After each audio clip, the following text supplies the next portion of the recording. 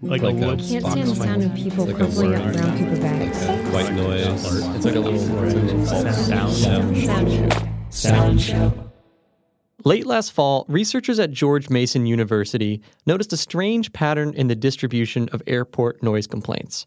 We found, in all of these airports that we looked at, it is just 1, 2, or 3 people that are responsible for, significant majorities. In some cases, 80% or more. That's Eli Dorado, the George Mason researcher who found that in Seattle, 3 people made 64% of all complaints. Meanwhile, in Denver, 4 people accounted for 96%. But one of Dorado's favorite examples of this peculiarity came out of Reagan International Airport in Washington, D.C. There's one household in Foxhall, which is in northwest D.C., so not, across the river from the airport, several miles away, I think 3 or 4 miles away at least. And they are responsible for 6,852 complaints in 2015, which was 78% of the total. And of those 6,852 complaints, 6,500 just came from one person. If that's true, this one Washingtonian was filing an average of 18 complaints a day, every day for 365 days. It's got to be a full-time job. I've not had the good fortune to actually, talk to them. I'm not qualified to evaluate them in any way, but it does seem that they need, they're clearly suffering, right? They do need some sort of assistance. This serial complainer became something of a local mystery because airport authorities refused to reveal the complainer's identity. The Washington Post even published a story titled, "Are you the person who filed 6,500 noise complaints against National Airport?" Nobody knew who it was. Until now. 10 complaints each day, minimum. This is already, as I am describing it, you can have the flavor, a full-time job. Because it means that you have to be there and just make that as a living. Welcome to Sound Show. I'm Owen Phillips, and I want to know what could possibly fuel someone to make 6,500 noise complaints in a single year. That someone, it turns out, is Roberto Vittori, a 52-year-old Italian astronaut. I've flown 3 times in space. Roberto is best known as a former astronaut with NASA and the European Space Agency. Twice on the Russian Soyuz, once on the Space Shuttle.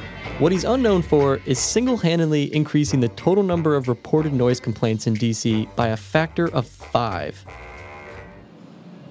When I met Roberto to talk about his complaints, he was impeccably dressed. Brown leather shoes, wool pants, a fitted button-down shirt and tie. It's been a year since he made all those complaints, so I thought Roberto would be able to reflect and see the humor in the situation.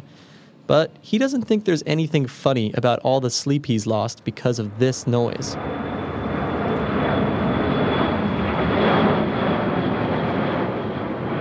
To make a comparison, it's similar to have a vacuum cleaner by your bed. Can you sleep when a vacuum cleaner is turned on? You cannot. You wake up.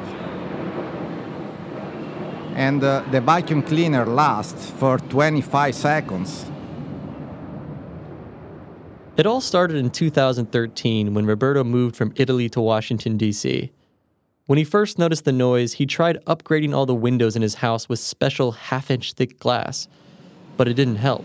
After changing all the windows, after adding an additional protective layer, after spending about $20,000, obviously you can move. That's an option. But that is expensive, and that creates a number of additional questions. So until then, complaints, it's what they ask you to do, and that's what I did. In 2015, Roberto began a one-man email-powered crusade against the Metropolitan Washington Airports Authority. He decided to file a noise complaint every single time he thought it was too loud. Whether it was in the middle of the night or in the middle of dinner, he'd get up, go to his computer, look up the details of the plane passing overhead, and write up a complaint. There's engineer-like precision in Roberto's complaints. They're not generic or copy and pasted. Here's an example. Note the case of American Airlines 585 on the 7th of October 2016 at a speed of 361 miles per hour. With a simple calculation, the indicated airspeed can be estimated to be approximately 300 knots, well in excess of the 250 knots limits. Excessive speed implies excessive noise. That is something that we keep addressing to your kind attention, be completely unacceptable in our local communities. Thank you very much for considering.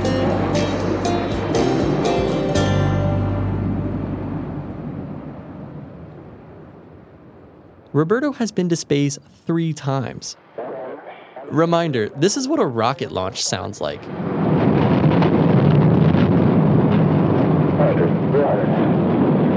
And he's still in really good shape for someone his age. A person who has trained for some of the most extreme conditions known to man is not the person you picture sitting at a computer typing out thousands of emails about excessive noise.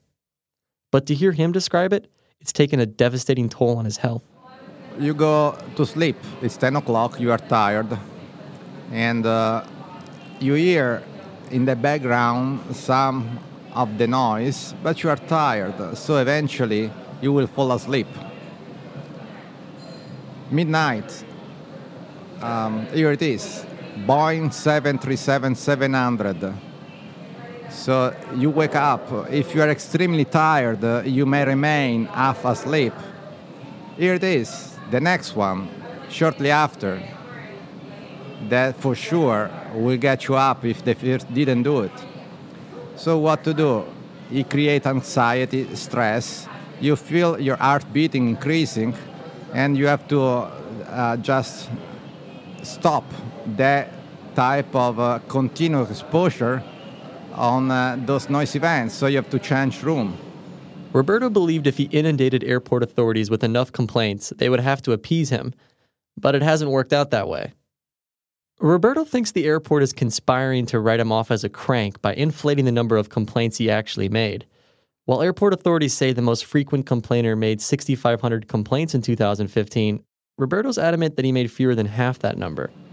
There is a physical limit to the number of complaints that you can do. It takes time, even via email. It's impossible it's impossible to do more. Another quirk is that the airport says that the person who made 6,500 complaints lives in Foxhall, a neighborhood near Georgetown University. But Roberto lives in Hillendale, which is the neighborhood next to Foxhall. That leaves us with 3 distinct possibilities. If you believe Roberto, who says he registered 3,000 complaints, the airport over-reported the number of complaints he made while also getting his location wrong. That's option 1. Option 2 is that in addition to Roberto's 3,000 or so complaints, there really is a Foxhall resident who made another 6,500. But here's the problem with that. In 2015, there were only 8,670 complaints total. Roberto's 3,000 plus the other 6,500, not to mention all the complaints from other residents, would be more than that. The third option, and the one that seems most plausible, is that Roberto lost count of how many complaints he made each day. But don't tell him that. When you start into a routine, you know the difference between 10 and 20. So each day, it would have been impossible. It's impossible for me to underestimate. And again, I do not live in Foxhall, and it's not true. To settle things once and for all, Roberto recently emailed airport authorities under the Freedom of Information Act. He wanted to know only one thing about the person who made 6,500 complaints. Is that me? They haven't gotten back to him. Roberto is not the only one who's had an issue with the noise. Peter Watkins lives nearby, and he sympathizes. I've had certain days where it just, it really got to me when I was trying to focus on something. And I could actually see where, they would push somebody over the edge to the point where they would develop some sort of a crazy reaction like that of just constantly pinging, the Washington Airport Authority to complain. There are real ways to reduce aircraft noise. That's not the problem. According to Eli Dourado, the problem is how you balance the concerns of people like Roberto and Peter against what's good for society. What I worry about the most is that we overweight the concerns of people who are very sensitive to airport noise at the expense of better, cheaper aviation, planes that pollute less, because actually like one way to avoid some airport noise is just to take off at sort of like a lower throttle, which is less efficient and creates additional carbon emissions, which, in addition to being less efficient from an environmental perspective, it also costs more for tickets. An additional point to consider is that as bad as Roberto thinks he has it, someone else in DC probably has it much worse, and they're not complaining nearly as much. So we actually have objective data of how loud the noise is from the airport at various points in the city.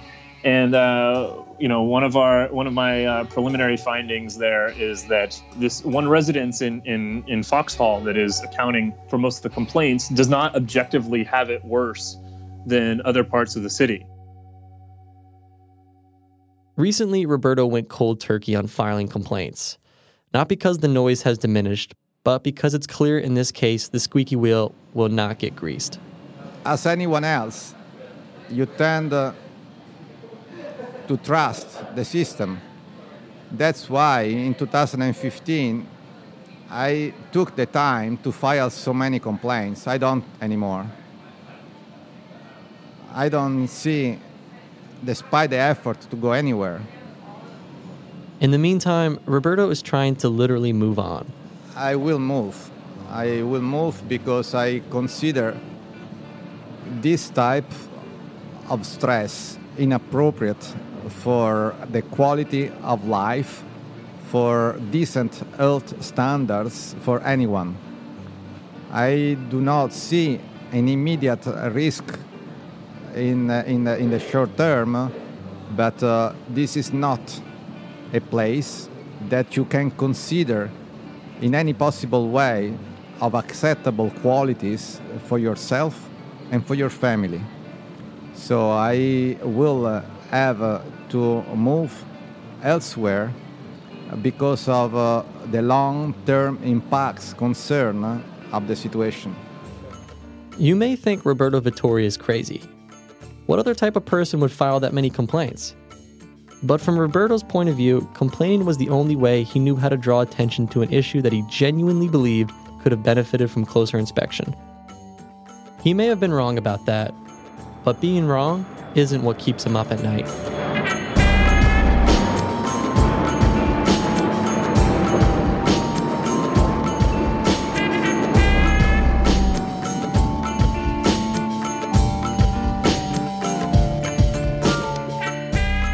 This story was produced by me, Owen Phillips, and edited by John Lago Marcino. Sound Show is a production of The Outline, a new overwhelmingly beautiful website you can see at theoutline.com. Or you can follow us on Twitter @Outline. If you like this episode, make sure to subscribe to Sound Show on iTunes or anywhere else you get podcasts. Thanks. We'll see you next time.